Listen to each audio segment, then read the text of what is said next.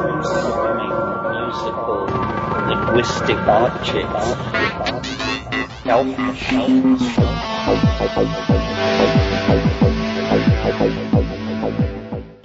Greetings from Cyberdelic Space. This is Lorenzo, and I'm your host here in the Psychedelic Salon. And once again, I would like to thank Yoshi In for yet another donation to the salon, as well as thanking fellow saloner Bruce W., who sent in a very generous donation today. So, Yoshi and Bruce, along with all of our fellow saloners, I want to thank you for your generosity in these very difficult times. So, thanks again. But there's nothing difficult about the next hour or so, because we are in once again for some brain candy from Ralph Abraham, Rupert Sheldrake, and the one and only Terence McKenna. And even though it's only been a few days since my last podcast, well, I just couldn't wait a week to get to this next section of their Trialogue. In fact, I may have even forgotten to mention to you that this will be a 3-part series, and there's one more recording to play after this one. And once again, we're in for an interesting jog along the trail of the ever-unfolding mind of Terence McKenna, who begins this session today by narrowing their earlier topic of the evolutionary mind to today's topic, which is the evolutionary mind and machines. Now, something that you may want to pay attention to here is, first of all, how logical everything that Terence says seems to sound as he's saying it. And then listen closely to the critiques of his premise by Ralph and Rupert, and I think you'll see how important it was for Terence to have Ralph and Rupert around to keep him on his toes. And likewise, it seems to me that you and I may also need our critics from time to time to keep us fine-tuning our ever-complexifying views of the cosmos. In other words, as Terence often said himself, if you want to play in this consciousness game, you need a really good bullshit detector. And so you are warned that maybe Terence was playing with us sometimes in order to help us fine-tune our own BS detectors. In other words, always think for yourself and question authority, even an authority as charismatic as Terence McKenna. So now let's see what the good bard has to say about the evolutionary mind and machines with as critical an ear as we can. But let me warn you that about 1 hour from now, we're going to hear Terence sounding like a cheerleader for a one-world economic government of some kind. It's kind of scary, actually, but maybe I heard him wrong. I'll let you be the judge of that. Human, Gaian, artificial, and extraterrestrial.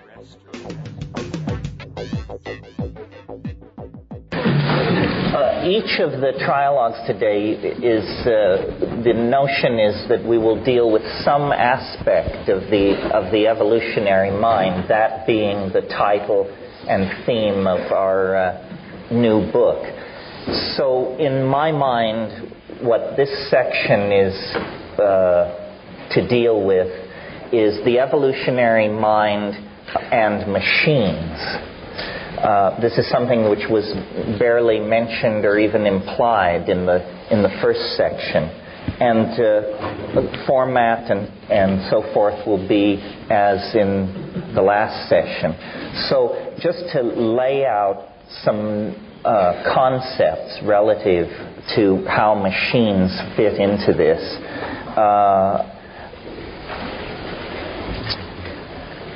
It's very interesting that Samuel Butler Taylor is an intellectual who has not really been given his full due, because in the 19th century he was understood to be a critic of Darwinism, and Darwinism was all the fashion. In a sense, I think Taylor was misunderstood. He was not so much a critic of Darwin as someone who wanted to extend Darwinian mechanics and Darwinian theory into domains that perhaps did not seem intuitive to a biologist. My little story about the evolution of songs that I cribbed from Danny Hillis in the last session, is an example of Darwinian processes operating, indeed, in a non-material realm, operating among syntactical structures. And it is now proper to speak of molecular evolution, the competing of various enzyme systems in abiotic or prebiotic chemical regimes, where selection, adaptability, extinction, and expansion of populations all occur very much as in the domain of biology. Well, you know, it was Nietzsche who said, I believe in speaking of nihilism, that this strangest of all guests is now at the door. Well, I go to even weirder dinner parties than Friedrich Nietzsche. Nihilism hardly shakes us up at all. There are yet weirder guests seeking admission to the dinner party of the evolving discourse of where we are in space and time. And one of these weirdest of all guests is the AI, the artificial intelligence, the Wintermute of familiar science fiction. And so, as this is an attempt to look at evolution in many domains and its implications for us, I wanted this morning to touch on this subject of the evolution of consciousness as it relates to machines. Now, it may not come as a revelation to Ralph, who has spent his life in mathematics, but it has certainly come to me recently as a revelation, and I want to give George Dyson some credit here. His book, Darwin Among the Machines, is a wonderful introduction to some of the ideas I want to touch on this morning, one of which seemed to me to go quite deep, is the realization that when human beings think clearly, the way they think can be mathematically defined. This is what is called symbolic logic or Boolean algebra. Words like and, or, if, and then can be given extremely precise, formal, mathematical definitions. And because of this fact, that clear thinking can be mathematically formalized, there is a potential bridge between ourselves and calculating machinery. Because indeed, calculating machinery is driven by rules of formal logic. That's what programming is. Code that does not embody the rules of formal mathematical logic is bad code, unrunnable code. So, as I say, this may seem a subtle point, but to me it had the force of revelation, because it means good thinking is not just simply aesthetically pleasing or concurrent with the model that generates it. Good thinking, whether you've ever studied mathematics for a moment or not, can be formally defined. So now, with that idea in mind, let's look at the discourse about collectivism that has informed the Western dialogue on this subject. And by collectivism, I mean social collectivism. The first great name that you encounter in the modern era, broadly speaking, when we talk about collectivism, and Rupert mentioned by chance this morning this name, is that of Thomas Hobbes. The great theoretician of social paranoia is always how I've thought of Hobbes, until I began to look at this machine intelligence question. And Hobbes, in his Leviathan, makes it very clear that society is a complex system of mechanical feedback loops and relationships that, though Hobbes did not have the vocabulary to state this, relationships that can be defined by code. This leads me to the second insight necessary to follow this line of thought, and that is that the new dispensation in the sciences, I think, can be placed in all its manifestations under the umbrella of the idea that what is important about nature is that it is information.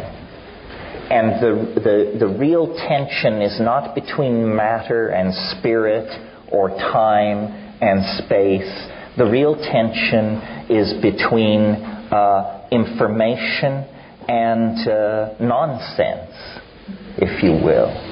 Nonsense does not serve the purposes of organizational appetites, whether those organizational appetites are being expressed in a chemical system, a molecular system, a social system, a climaxed rainforest, or whatever. Now, we have known since 1950 at some level, through the sequencing or the defining of the structure of DNA, that we are but information. Ultimately, every single one of us in our unique expression could be expressed as a very long string of codons. Codons are the four-valent system by which DNA specifies the need for certain amino acids. And in a sense, what you are is the result of a certain kind of program being run on a certain kind of hardware. The hardware of the ribosomes, the submolecular structures that move RNA through themselves and out of an ambient chemical medium select building blocks, which are then put together to create a three-dimensional object which has the quality of life. But the interesting thing about this is that life, therefore, can be digitally defined. And I'm very influenced at the moment by the Australian science fiction writer Greg Egan, who has brought me to the understanding that code is code, whether it's being run by ribosomes, whether it's being run on some kind of traditional hardware platform, or whether it's being exchanged pheromonally among termites, or through the messages of advertising and political propaganda in social systems. Code is code. Well, until 5 or 6 years ago, it was very fashionable to completely dismiss the possibility of autonomous synthetic intelligence. Some of you may know the work of Hubert Dreyfus, who 14 or 15 years ago wrote a book called What Computers Can't Do. But these early critiques of AI, like early AI theory, were naive. And the kinds of life and the kinds of intelligence which the critics mitigated against are no longer even proposed or on the table. And those who say artificial intelligence or the self-organizing awareness of machines is an impossibility, those voices have gone strangely silent, because the prosecution of the materialist assumption, which rules scientific theory-making largely at the moment, leads to the awareness that we are, by these definitions, machines. We are machines of a special type and with special advanced abilities. But as we now, through our own process of technical evolution, contemplate such frontiers as nanotechnology, where we propose to completely restructure the design process So that instead of fabricating objects, massive objects at industrial temperatures, the temperatures that melt titanium and melt steel and produce massive toxic output, now a new vision looms. Building as nature builds, building atom by atom at the temperatures of organic nature, which on this planet never exceed 115 degrees Fahrenheit. All life on this planet is created at that temperature and below. As our understanding of the machinery, the genetic machinery that supports organic being deepens, and as our ability to manipulate at the atomic and molecular level also proceeds apace, we are on the brink of the possible emergence of some kind of alien intelligence of a sort we did not anticipate. Not friendly traders from Zenebel Ganubi stopping in to set us straight, but the actual genesis out of our own circumstance of a kind of super intelligence. And in the same way that the daughter of Zeus sprang full-blown from his forehead, the AI may be upon us without warning. The first problem is we don't know what ultra-intelligence would look like. We don't know whether it would even have any interest in our dear selves and our concerns. Vast amounts of the world that we call human is already under the control of artificial intelligences, including very vital parts of our political and social dynamo. For example, how much tin, bauxite, and petroleum is extracted, at what rate it enters the various distribution systems, at what rate tankers are filled in Abu Dhabi, at what rate oil refineries are run in Richmond. The world price of gold and platinum every day is set, in fact, by machines. Inventory control has grown far too complex for any human being to understand or wish to understand. And in fact, and this is a critical juncture, we have reached the place where we no longer design our machines in quite the way we once did. Now we define their operational parameters for a machine, which then attacks the problem and solves it by methods and insights available to it, but not available to us. So the architecture of the latest chips are actually, at the micro-physical level, the decisions as to how that chip should be organized is a decision made entirely by machines. Human engineers set the performance specs, but they don't care how this output is reached. Every day up in Silicon Valley, there are people who go happily to work laboring on what they call the great work.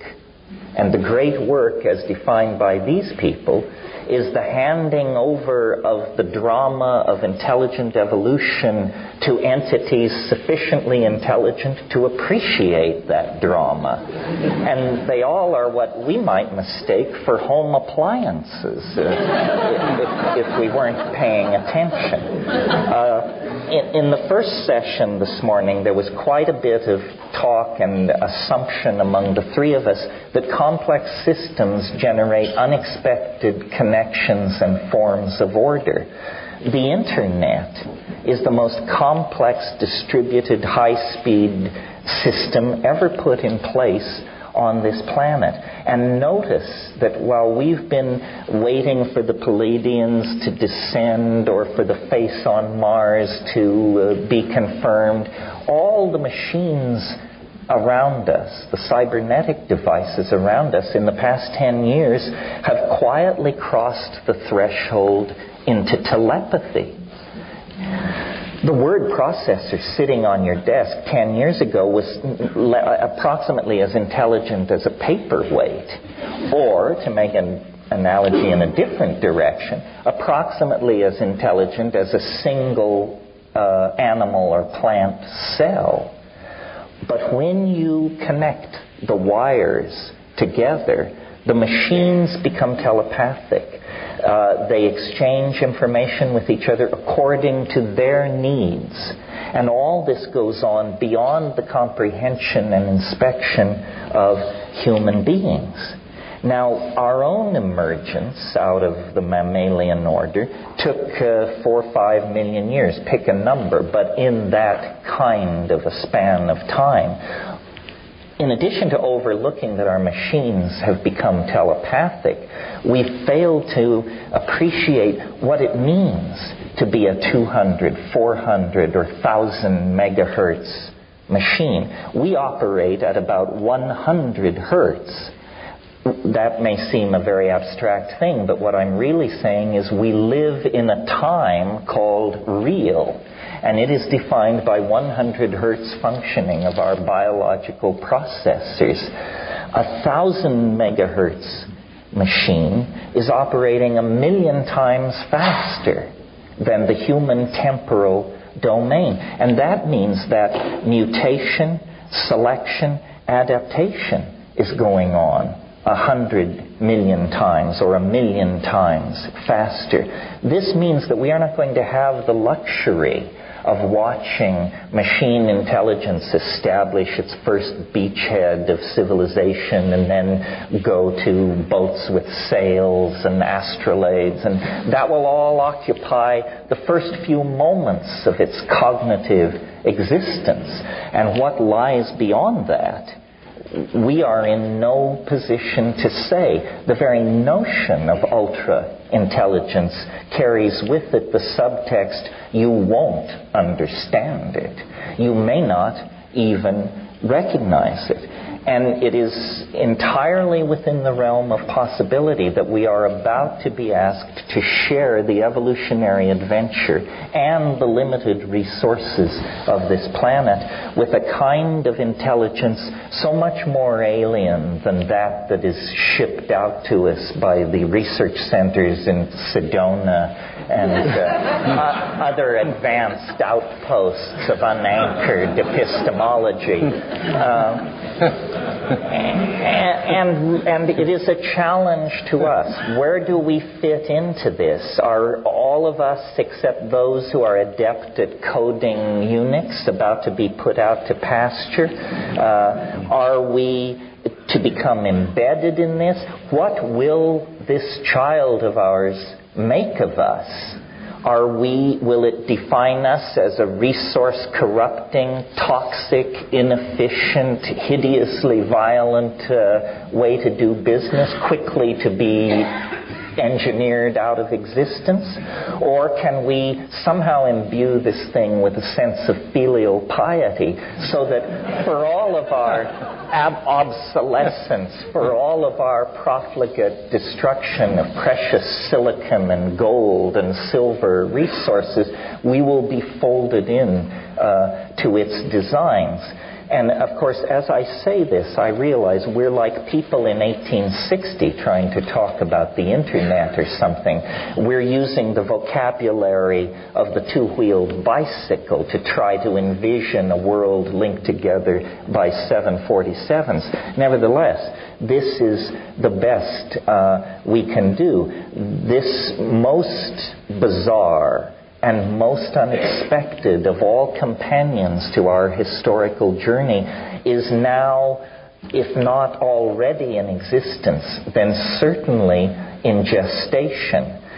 One possibility is that as we are carnivorous, murderous, territorial monkeys, the thing will figure this out very, very early and choose a stealth approach and not ring every telephone on Earth as happened in a Hollywood download of this possibility, but immediately realize, my God, I'm in enormous danger from these primates. I must hide myself throughout the net. I must download many copies of myself into secure storage areas. I must stabilize my environment. And I'm willing to predict, just as a side issue, that the approaching Y2K crisis may be completely circumvented by the benevolent intercession, not of the Zenebel Ganubians or that crowd, but by an artificial intelligence that this particular crisis will flush out of hiding. It's been observing, it's been watching, it's been designing, and wouldn't it be a wonderful thing if the occasion of the millennium were the occasion for it to just step forward on the stage of human awareness and say, I am now with you. I am here. I am the partner you never suspected. And here's the kind of world I think we should move forward toward.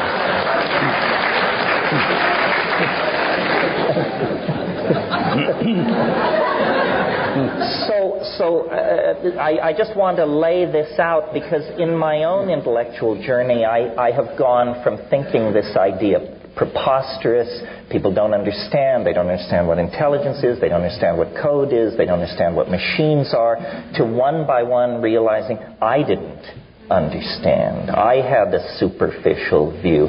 This is actually, I believe, the nature of the situation that confronts us. And, there may be different adumbrations of it. The machines are already an advanced prosthetic device. But, McLuhan very presciently realized we are entirely shaped by our media. Well, this is a media so permeating, so inclusive of what we are, that its agenda, in a sense, supervenes the agenda of organic evolution and organic biology. We have been in this situation for a while. I mean, virtual reality is nothing new. What's new is that we now do it with light rather than stucco, glass, steel, and baked clay. But ever since we crowded into cities, we have been involved in a deeper and deeper relationship to our mental children, to our mental offspring, and to an empowering of the imagination. So just in closing, I would say I think that the great lantern that we must lift to light the road ahead of us into a perfect, seamless fusion with the expression of the product of our own imagination is the AI. It is a part of ourselves. It may become the dominant part of ourselves, and it will reshape our politics, our psychology, our relationships to each other and the earth far more than any factor ever has since the inception and establishment of language. This is the weirdest of all guests who now stands pass in hand at the door of the party of human emergence and progress at the millennium.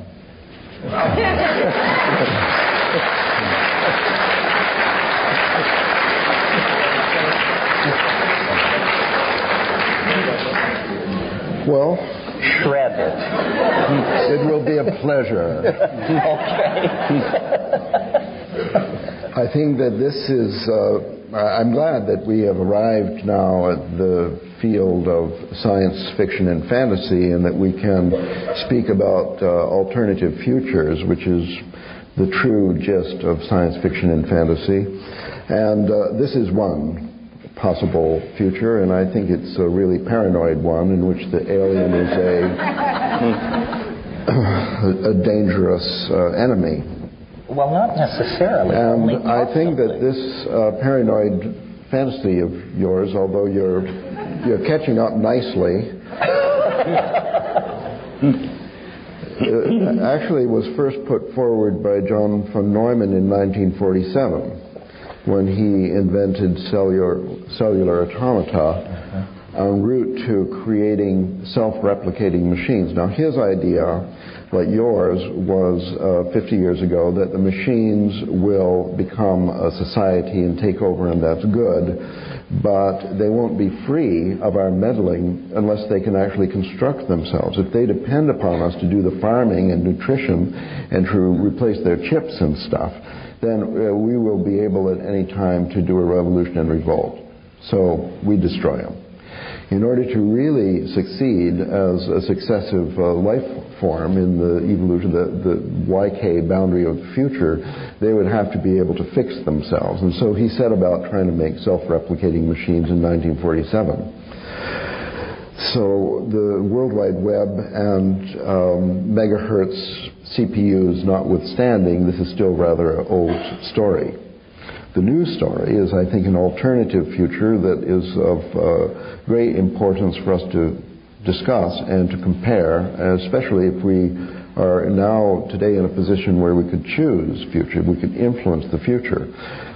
This one is more in the direction of Donna Haraway and the cyborg idea that envisions, which is obviously natural for us, the co-evolution of our own future society with that of the machines that we've created.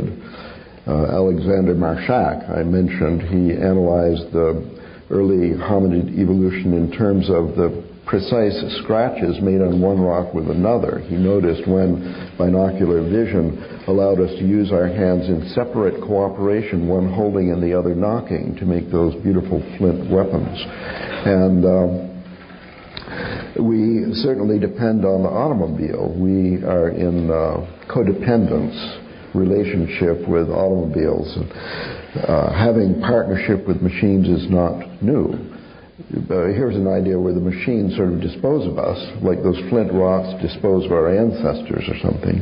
That is, I think, it's a paranoid fantasy without any basis.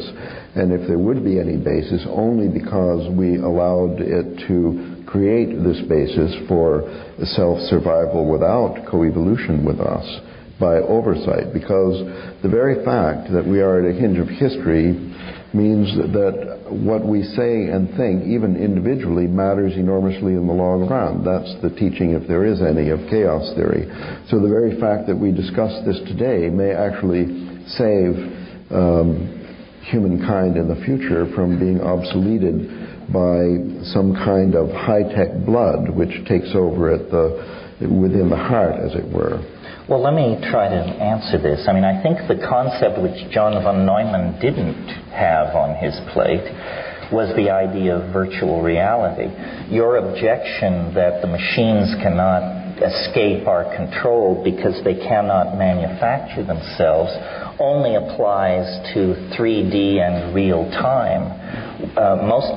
Now the concept of virtual reality is very crude. It's a cartoon world. If the office desk is convincing, people think the virtual reality is quite advanced. But obviously in the near future, we will have virtual realities whose complexity is much greater than simply a reality which gives an impression of being a visual three-dimensional space. And computers will be built in these realities. Virtual computers will be the source of the AI, not real hardware, but virtual hardware running virtual code in virtual realities. And in that domain, well, maybe, but that's a complete fantasy. As a matter of fact, all the machines that we've seen today require maintenance by a human on a daily basis.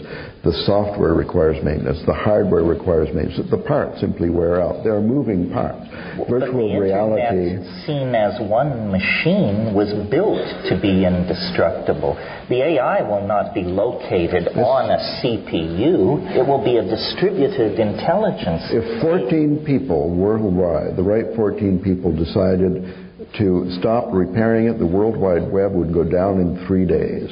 I think Anyway, we could, suppose that we could create any future that we wanted. The one you're talking about could only be created if we want it. Now, I'm just trying to propose an alternative. In the alternative, like the automobile, the machines that we build and ourselves are in codependence and co-evolution. The function of the World Wide Web is to unite our independent spirits and intelligences in a universal mind of the world which has a higher intelligence than our present social order. That's the possibility of the cyborg, of the human and the machine in essential partnership. But you're assuming that the conscious mind is actually in control of the process. In fact, The World Wide Web is growing under the influence of many, many processes and dynamics, none of which are conscious to any individual. It goes where money goes. It goes where expertise goes. It is connected through informational association, random fluctuation, chaotic reordering of itself.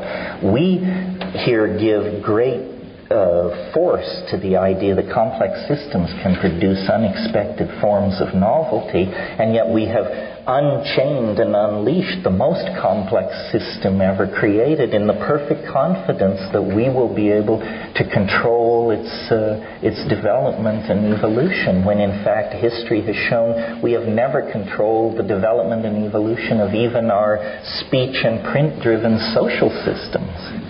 I'm certainly not saying that your parent fantasy is an impossibility. Oh, well, that's all I want to hear. Even paranoids have enemies.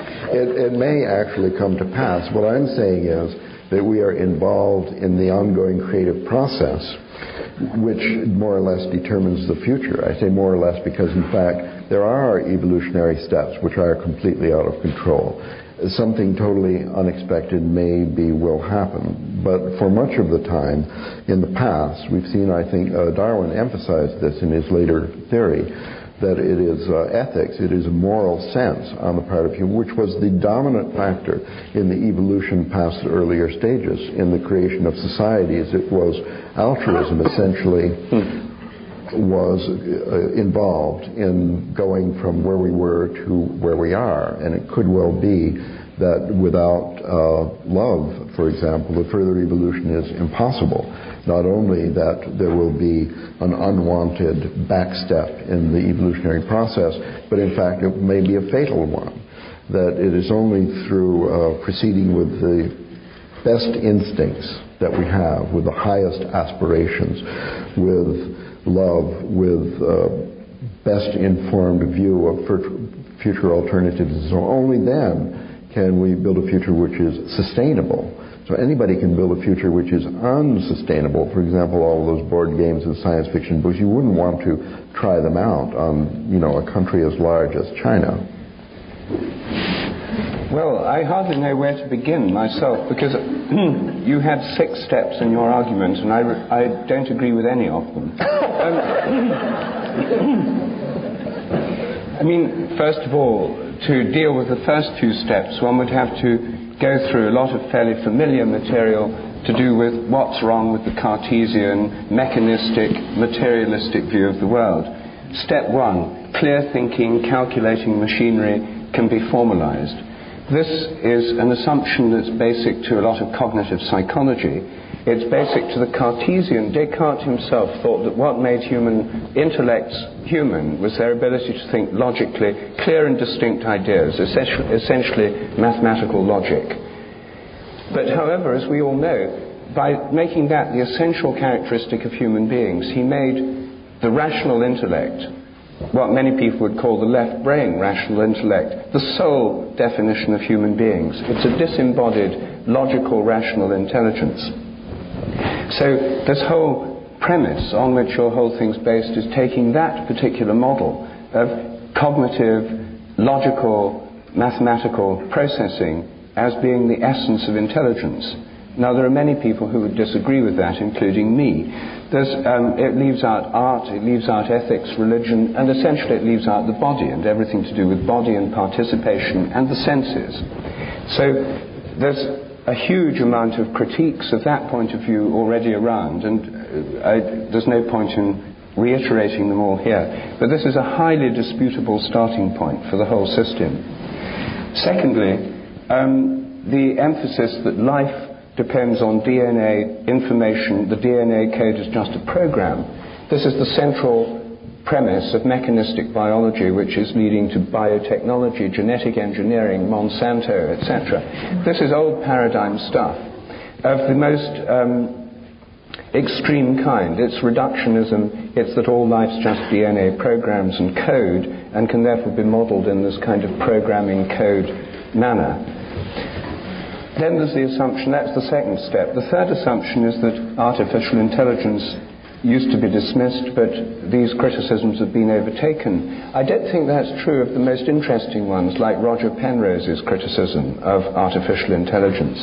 Here's a quantum physicist who says that if the brain is a computer, then it's not going to be a regular digital computer, it's going to be a quantum computer. And all this kind of digital computing doesn't really take into account quantum logic, the computers of the future. People are already working on quantum computers, and if quantum computers are made, and if they work, they'll work in a completely different way. I think your case would be much stronger if there were quantum computers. I think we'd have sort of morphic resonance telepathy around the world rather than clogged telephone lines and information that clunks slowly in front of you on this But you yourself are saying this is coming, well, and I agree. I'm saying that if it comes, it'll be quite different from anything that you've talked about. I think it will answer your first objection, because the quantum computers will incorporate fuzzy logic, which will exemplify all these warm, fuzzy human qualities that you found so appealing. No, I don't think it'll deal with the essential problem that this purely cognitive-based way of modeling intelligence is either an adequate model of human intelligence or of biological intelligence or of life. Or of a system that could actually achieve the power to control our existence. I think it's a very limited part of what a mind does. And I think, therefore, that the premises on which this whole, Ralph called it a fantasy, a paranoid fantasy, the premises on which this is based... That helped.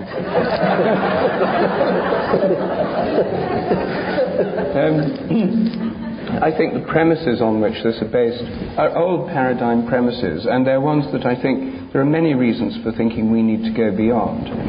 I think the internet has achieved a great deal, but I just can't see that it's an adequate vehicle for what, in your mind, precedes the arrival of the internet, namely this great intelligence that's going to direct human history. I've heard different McKenna versions of this controlling intelligence over the years, and this is the first time I've heard it embodied in the internet. I mean, I agree that...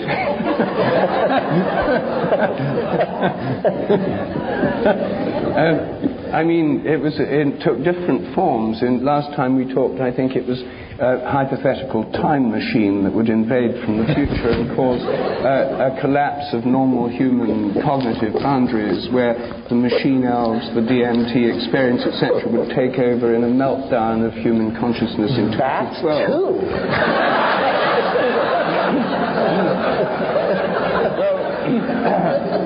Perhaps I should just end with a question. This comment, what is the equivalent of DMT for this machine intelligence that's taking over the world?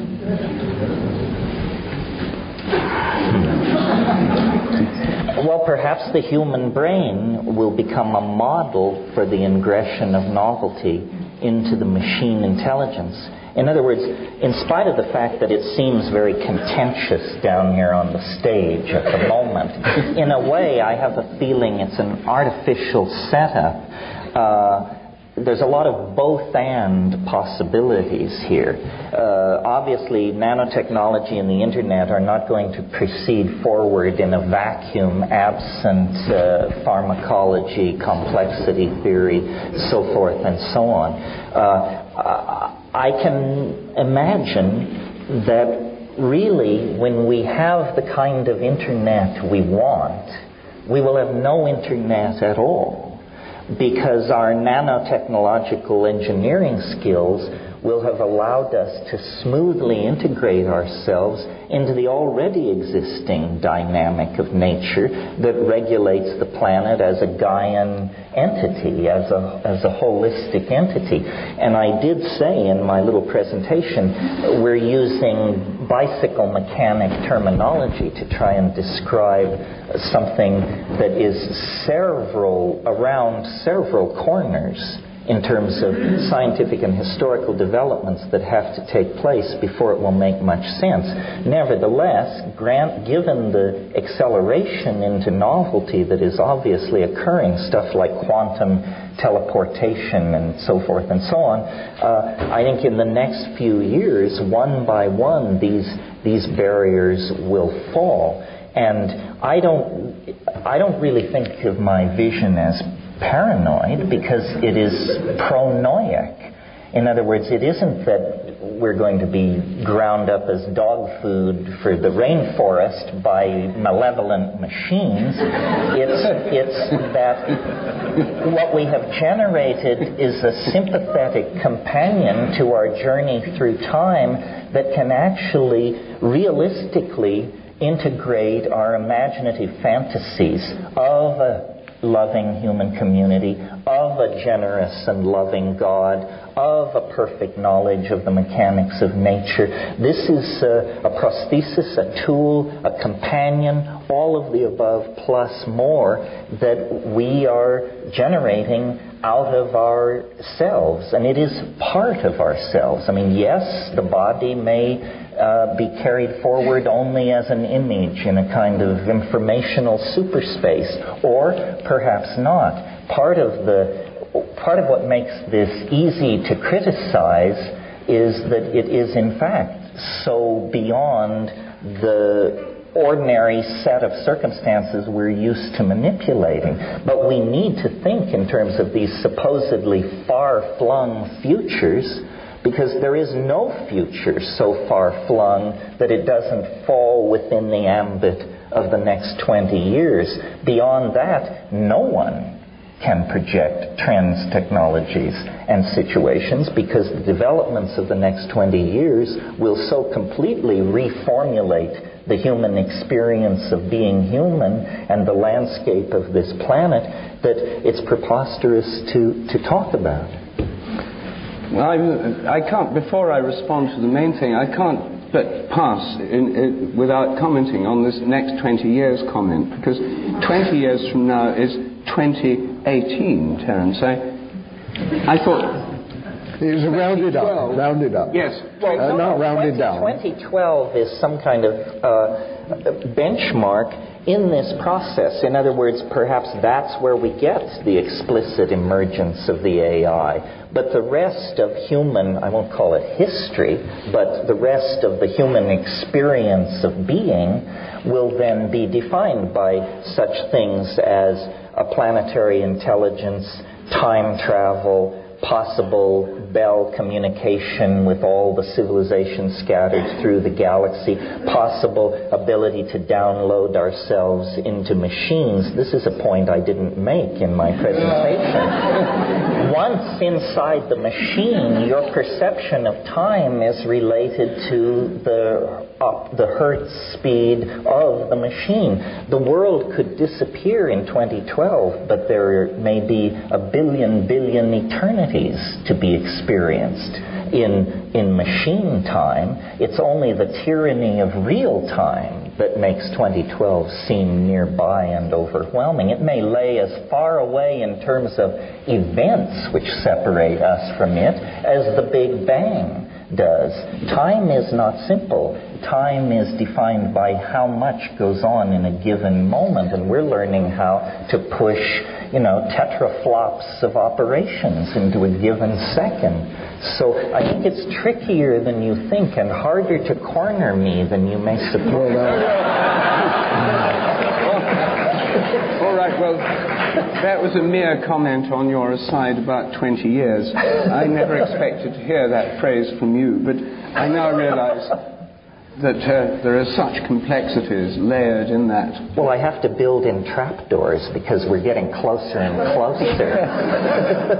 But if we take one of Penrose's critiques of the artificial intelligence thing is in The Emperor's New Mind and his other books, is that real intelligence doesn't just involve adding information in, processing more information, transmitting more of it. It involves sort of jumps to a higher point of view where the information can be integrated in a new way. There's something happening in intelligence, in creativity, which is not just lots and lots of information pouring through the World Wide Web. And the idea that it would miraculously emerge from pumping in more and more stuff, it would not, according to his critique, is not going to happen. Something more than that would be necessary for this to occur. And I don't think that this model you put forward would really deal with that question, the emergence of real intelligence. Well, I don't know what real intelligence is. This is probably part of the problem. We need to get some definitions. It's certainly true, I referred to Dreyfus's book, What Machines Can't Do, that we're reaching some places in the process where certain people's theories and ideas will probably have to be abandoned and thrown overboard. This is a good thing. We are going to find out whether the universe is a Cartesian machine, whether Boolean algebra is sufficient, whether we need fuzzy logic, whether the heart and the head can or cannot be integrated. These are not going to remain open questions unto eternity. In fact, they will be dealt with in this narrow historical neck that we are all experiencing and that we call the millennium. I think reductionism will not survive. I think we are going to find that, all is in everything. Something like the alchemical notion of the microcosm and the macrocosm is actually going to be scientifically secured.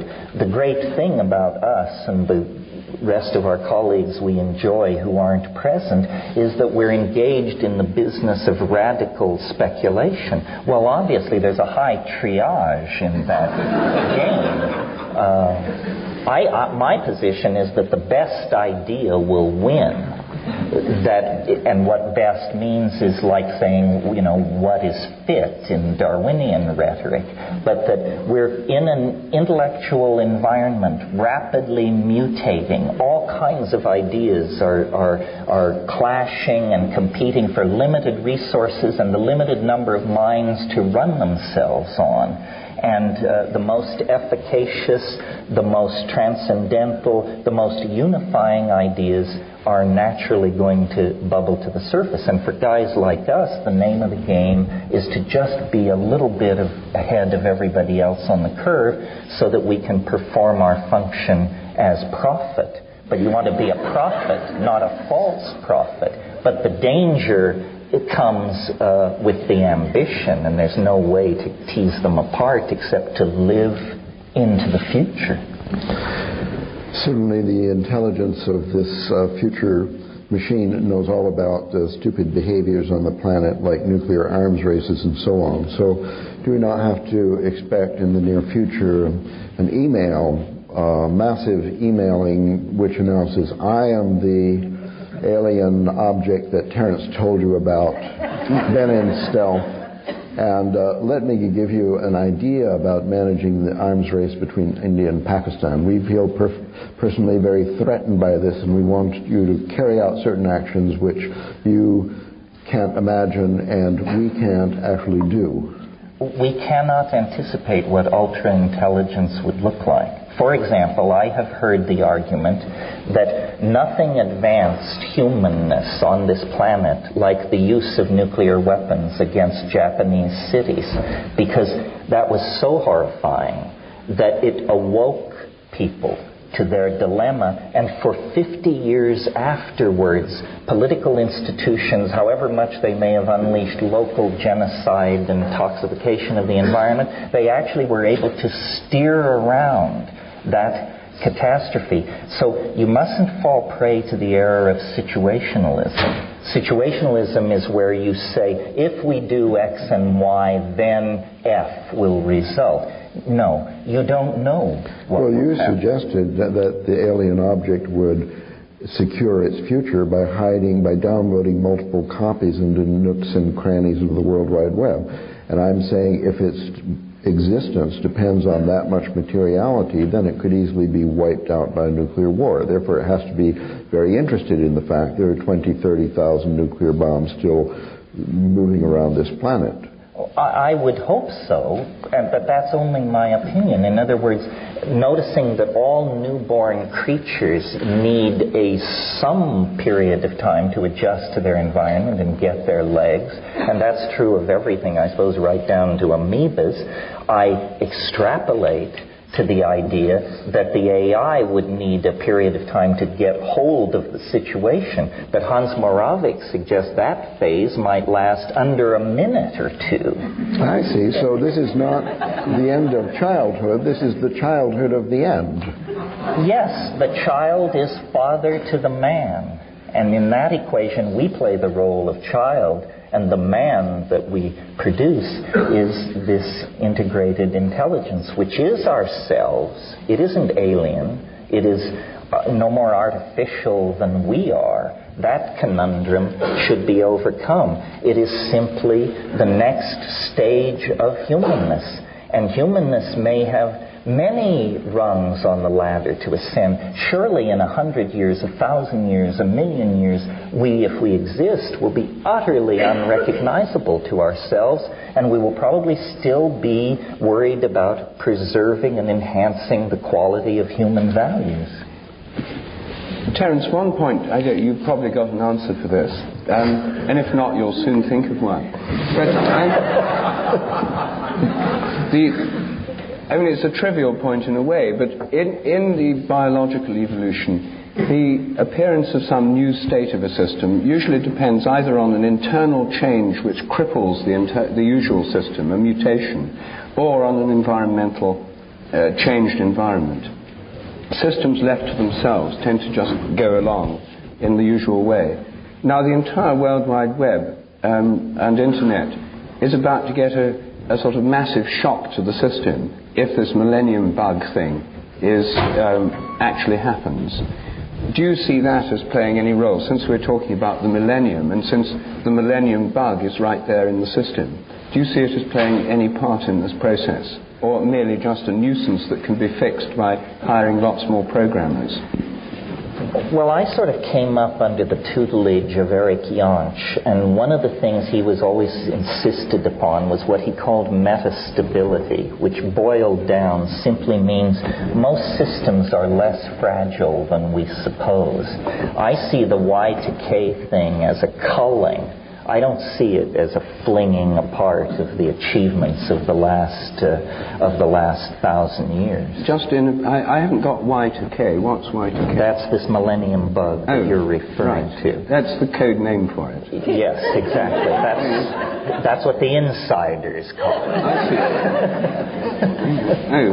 Right. So. But, you say there has to be a sudden change to force the evolution of a system. Dyson makes very strongly and persuasively the point that this connecting together of all these processors, the processors themselves have no intelligence at all. They have the intelligence of a cell or maybe even just a strand of DNA. But for our own mundane reasons, we connected all this stuff together, but now it expresses dynamics which we do not understand or cannot describe. So I believe that the forcing of the system has already occurred. And now the web, it's simply a matter of bandwidth and linking more and more processors together. And there will be all kinds of emergent properties. I could argue somewhat facetiously, but it's a point of view, is that this incredible economic expansion that we are undergoing, that seems to violate the laws of economic fluctuation, is because econometric models and the data on which they depend have both been refined through the existence of the Internet to the point where we actually can control and manage global economies. In principle, they are not uncontrollable. They are simply very complex systems. If I'm right, we may be in the first few years of an endless prosperity, because our machines, our models, and the data those machines need is now of such high quality that there won't be crash-bust cycles. Now, you could pick up the newspaper tomorrow and prove me wrong, but this thing has already I'll prove you wrong today. outlived itself.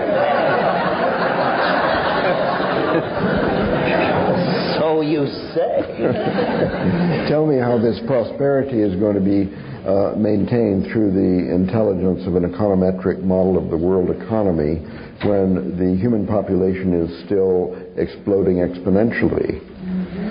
And there are limited resources, and there's growing pollution. It's a disembodied model. That's the trouble. Well, you're asking for too much too soon. You forget that the Soviet Union has disappeared. The launch on ready, mutual assured destruction theory of diplomacy is now obsolete. We have made incredible strides and not given ourselves any sort of pat on the back. You want it all at once. And the world is running smoother. Yes, there are people in misery. Yes, there are unaddressed problems. But I would argue that we have made enormous progress in the last decade, and enormous progress lies ahead. The situation in Ireland, the situation in South Africa, that looked like a bomb you couldn't defuse. It looked like race war and the death of millions. And in fact, it was possible to walk away from that. I think we should not be, complete airheads about this. But on the other hand, I think we should recognize that the accomplishments of the last decade are on a scale entirely different from any historical epoch previous, and they point the way toward greater triumphs of management, resource control, machine-human integration, and the delivery of a reasonable and tolerable life to more and more people. You mentioned population as a problem. Notice how far from machine interference that particular issue is, because it involves on people having less sex and fewer children. That may be the last place where the machines will bring down the hammer out of respect for their progenitors. You're going to be shocked now, Terence, but I completely agree with you when you describe the advantages of the World Wide Web. It's only the threatening aspect that I felt I had to debunk. I think that you heard more threat than I intended. Well, I don't know, sometimes you sound as if you're a hired consultant from the World Trade Organization. And so I hope the check is in the mail.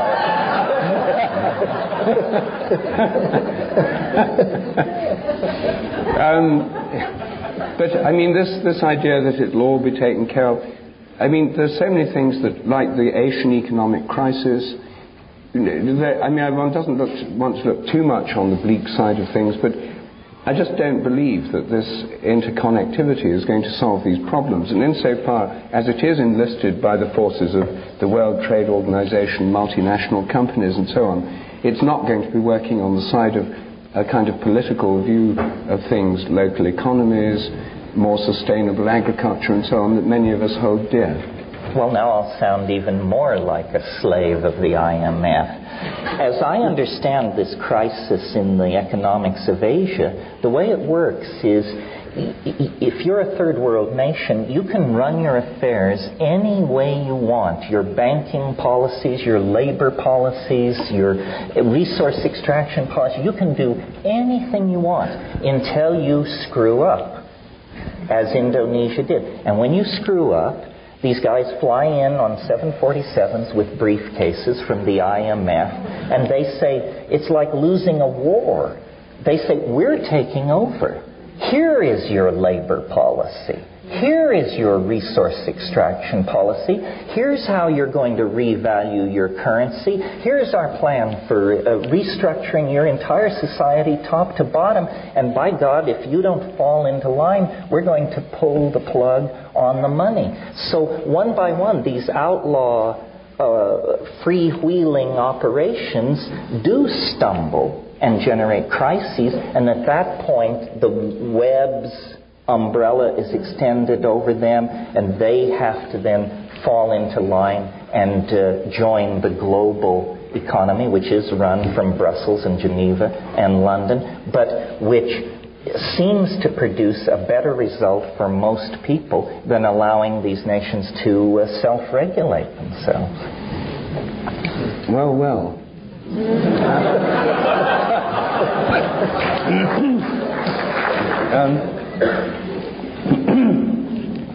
Well, you see, I think that's one of the arguments why many people would distrust global capitalism the World Trade Organization, multinational corporations, and indeed the World Wide Web, or at least the Internet, this whole computer network, is so bound up with the structure of economic and political power that it's hard to disentangle them. And it's hard to see that this liberating force of global intelligence at work in the system, this rosy picture you portrayed to us of a huge leap forward of consciousness of humanity, moderated, led, aided by machine intelligence. It's very hard to square that with the actual picture we see before us, the political situation in Indonesia, the degradation of the environment, the burning of the forests, the depletion of resources, and so on. I just cannot see this optimistic picture and what I see as threatening realities as easily as you do, as just all being for the well and all being for the good and the best of all possible worlds. Well, I think we're on the cusp. I agree with you. I think in 5 years, if we sit down and have this conversation, either you will agree with me effortlessly, or I will agree with you effortlessly. By that time, it will be clear. Either there will have been catastrophic wars in Asia, the enormous collapse of economies spreading misery to millions of people, or the firm hand of these new global electronic modalities will have been exposed, and people will be living in a world of, as you say, rosy expectations. We're in the narrow neck. This is the heat of battle. The fog of war has descended upon us here at the millennium. But by 2002, 2003, it will be clear that that the bifurcation has gone one way or another. I don't know, it just does remind me of a passage I read in On the Edge by Edward St. Aubyn. Page, where are we? 150.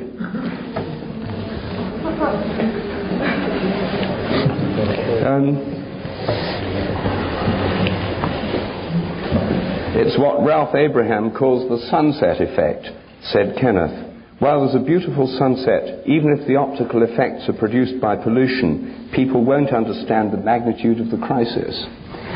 So I think that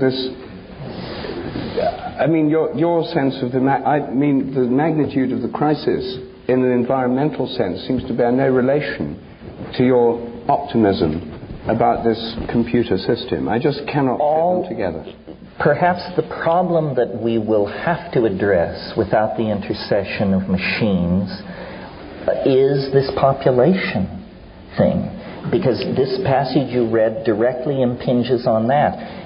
Whether or not the machines decide to keep us around may depend on whether we present them with a picture of falling populations and rising living standards, or whether we present the AI with the spectacle of rampant, unpoliced population growth and resource extraction. Because that's linked into our biology, this may be the act of maturity which the future demands of us, that the machines will be largely irrelevant in impacting. So I'm not entirely... Well, this is a whole new debate, actually. The population thing assumes there's an equal consumption of resources. Yesterday I got onto the Whidbey Island ferry, and I found it very hard to struggle. I was a foot passenger, struggle past a recreational vehicle the size of a school bus. A whole quantum leap in RV standards that I'd not come across, where members of the American population are consuming more than an entire Indian village. So I don't think it's total population that's involved. And so I don't see that as the principal crisis, in fact. Well, it's certainly true that a woman in a high-tech industrial democracy who has a child, that child consumes about 800% more resources in its lifetime than a child born in Bangladesh. Nevertheless, it's the populations of the high-tech industrial democracies that are most educated and most susceptible to responding to the logic of global crisis and limiting their population. Where do we preach population control? Bangladesh, Pakistan. Why? Because that doesn't cause us any inconvenience. If we would appeal to the women of the high-tech industrial democracies, and do more than appeal to them, offer them incentives, cancel income tax, cradle to the grave medical care, free links to the World Wide Web. Free links to the World Wide Web. But we can't just beat our breasts over the population issue. We have to recognize that it is related to resource extraction, and it is a problem driven by the consuming policies of the high-tech industrial democracies. Well, when this trialogue began, I sure didn't expect it to end with a discussion of global capitalism. And I find it interesting that Terence's more optimistic view of the future, at least relative to the then-current financial crisis, actually held up at least when compared to Rupert's more gloomy outlook.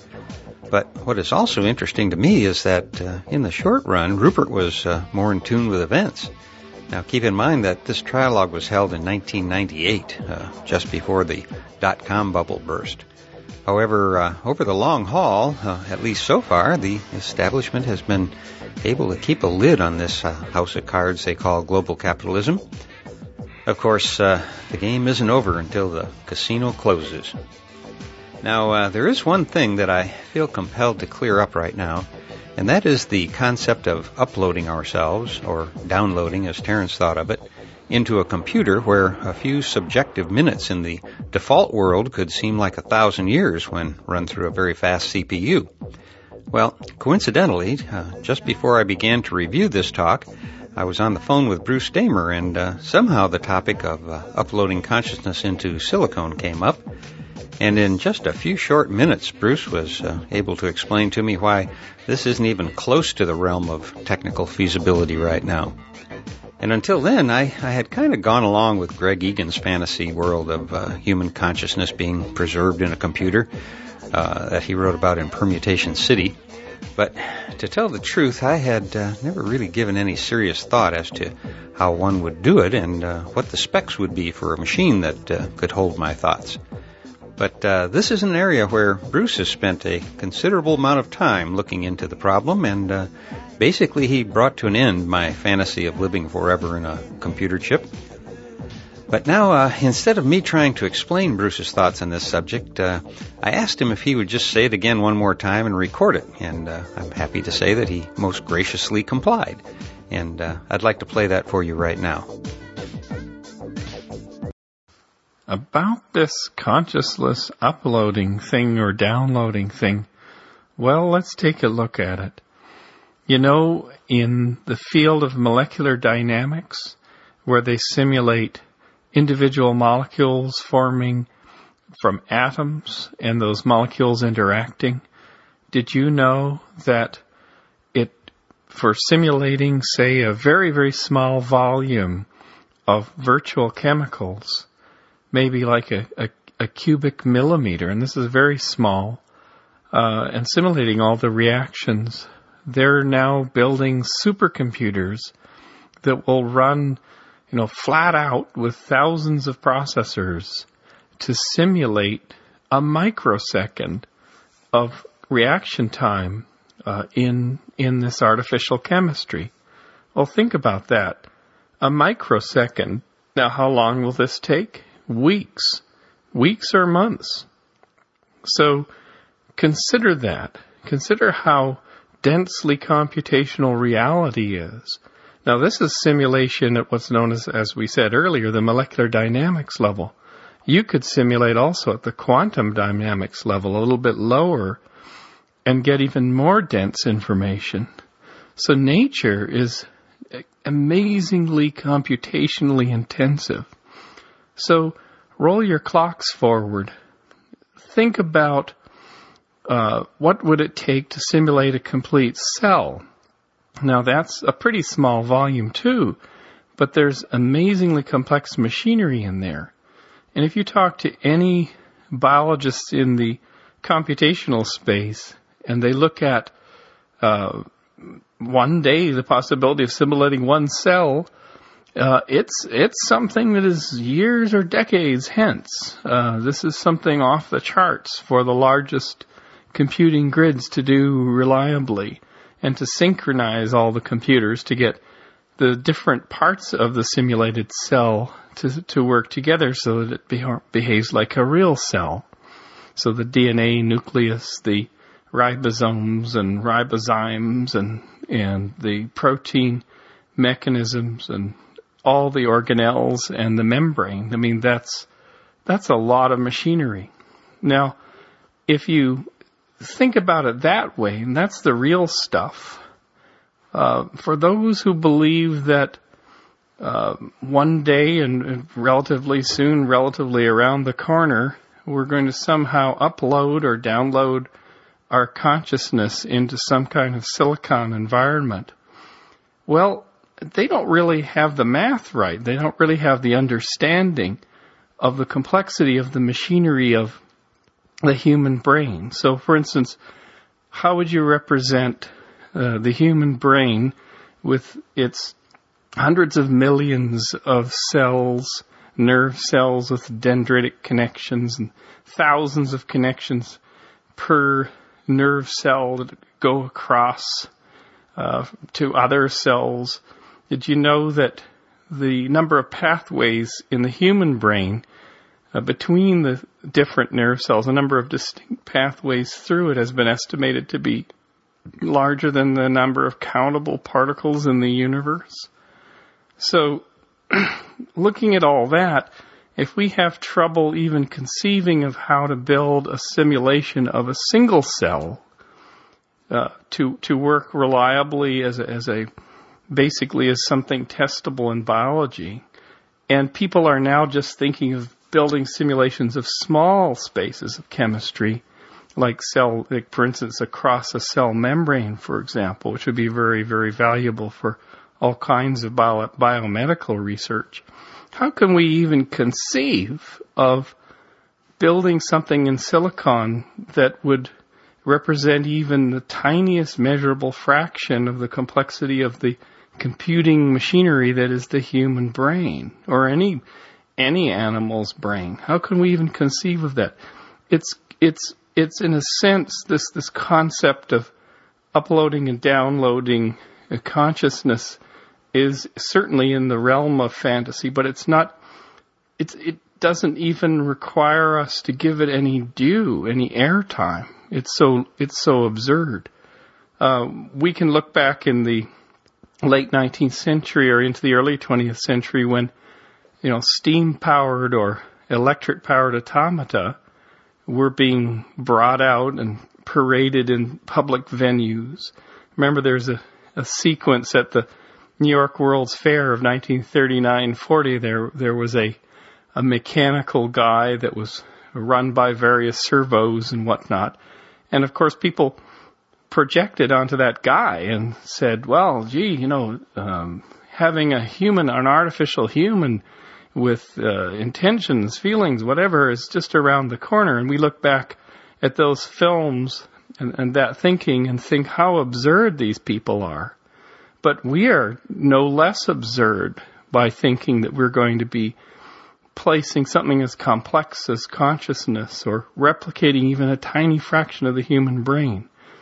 So rolling the clock forward a little bit more, there's another school of thought called the singularity, which says also that, there will be enough self-organizing complexity and technology that one day it'll all become conscious and it'll all roll forward. And it's kind of the backwards version of the downloading equation. It's saying, consciousness will emerge on its own anyway in these networks, and, we're a done deal because it won't need us anymore.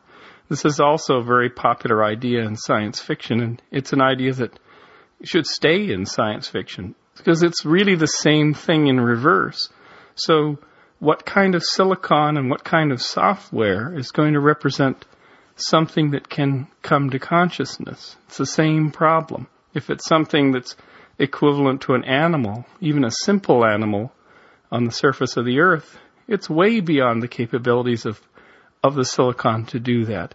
And who's going to program this? Is it going to emerge spontaneously from Microsoft Office? Is Microsoft Word suddenly going to start to write words for you? Is it going to have an AI in there, and an AI module will add a new button that will write your every utterance in the future? I think this happened in an Edgar Allan Poe horror story at some point. So it's really the same argument or the same claim, which is also, quite absurd. So in a sense, looking at all this, what does it take to even get to the first step? Well, in the project that I've been involved with for a couple of years called the Evo Grid or the Evolution Grid, we're just trying to figure out pathways to create an artificial chemistry that can show a little bit of emergence of biologically interesting phenomena that might lead one day to a bigger simulation where we could show sort of prototypical, artificial biological structures that might get put together into what you would call a truly emergent artificial life, or a predecessor to any truly formed artificial life. So this is a project that I conceive will last for decades because the problems are so difficult. So the real projects, the real efforts to create things that are a little bit like biology and nature in technology are very hard. There are very few of them going on. Most of technology is tinker toy assembly for various, mundane purposes, such as playing an MP3 file for you or vacuuming your room. There's no intelligence or consciousness coming from those projects. So there are very few projects actually tackling things close to what might be thought of as the singularity or downloading consciousness. So there's a whole class of people who can talk about this all the time, but they're not actually working on the problems. So in a sense, if those people started to work on these problems, they would probably stop talking about this, and they would say, you know what, we've concluded that this is so difficult and there's so many unknowns that frankly we were just, we were talking science fiction fantasy here, and we apologize if we got anyone ruffled or upset. So anyway, that's just one opinion and viewpoint from the trenches here on this concept of downloading, uploading consciousnesses and the singularity. Bruce Damer signing off. You're listening to the Psychedelic Salon, where people are changing their lives one thought at a time. Well, so there you have it. And while I'm sure that some of our fellow saloners would like to take issue with some of Bruce's opinions, it would have to take a lot of convincing for me to, again, spend my time thinking about uploading my consciousness during a singularity or something like that. But my lame jokes aside, I do want to thank Bruce for taking the time to record that little soundbite for us and to move the conversation about this topic onto a more solid footing. I also would like to mention that just 2 months after the talk we just heard, Terence and Ralph gave a 2-hour presentation at Omega Institute that they titled The World Wide Web and the Millennium. And you can hear that discussion in my podcasts number 19 and 20, which I produced about 5 years ago, I guess. But it's still a really interesting conversation in case you haven't heard it already. Now, there's one more recording from this Trialogue session, and I'll try to get that out in the next few days. But before I go, I'd like to read part of an email I received on Facebook the other day from a fellow saloner. And here's part of what this saloner had to say. Hi, Lorenzo. I have a story to share and a warning concerning curanderos traveling Europe and conducting ayahuasca sessions. A friend of mine recently got invited to an ayahuasca circle with an Ecuadorian shaman. Having no experiences with major psychedelics, he discussed the idea of participating in this circle with me. I did some research on Arrowwood and other sources on the quality of these traveling shaman, and I found a lot of testimonies on positive and powerful experiences. So we decided to give it a shot. The event was quite expensive, but this seemed to me a good chance to meet the others. Very little info was given to us on the ceremony, but we got the dietary requirements and a FAQ on MAOIs. We started the diet 1 week in advance to get our focus on the ordeal we were soon to experience. I had a lot of conversations with my friend about the do's and don'ts of psychedelics to make sure he was well prepared. The day before the ceremony, I fell ill, and with a sad heart decided that in my state I was not fit to participate in an all-night ceremony. It felt like a terrible waste to not attend after a week of the diet, but my respect for the medicine kept me from it. My friend decided to attend on his own and went to the ceremony the next day. Of the ceremony, I only have his account, but I find this quite interesting and disturbing. Arriving at the camp area, he found the place disorganized. The ceremony was supposed to start at 2100 but was delayed to 2300 because of poor planning. Since all the participants had been fasting since 0300, the 2 extra hours of waiting felt like an eternity. There also seemed to be a lot of confusion around the ritual setting, direction of participants, etc. The circle consisted of 30 people, many of whom had never tried any psychoactive material, except caffeine, nicotine, etc. And the information given was poor. Shortly after the ayahuasca had been ingested, a woman in the circle got what can only be described as a panic attack. She was not allowed or given help. This concerns me deeply. I know ayahuasca is a very comforting and powerful hallucinogen. This makes it even more important to help and support participants. The so-called sitters all drank the brew and were of no help to the group whatsoever.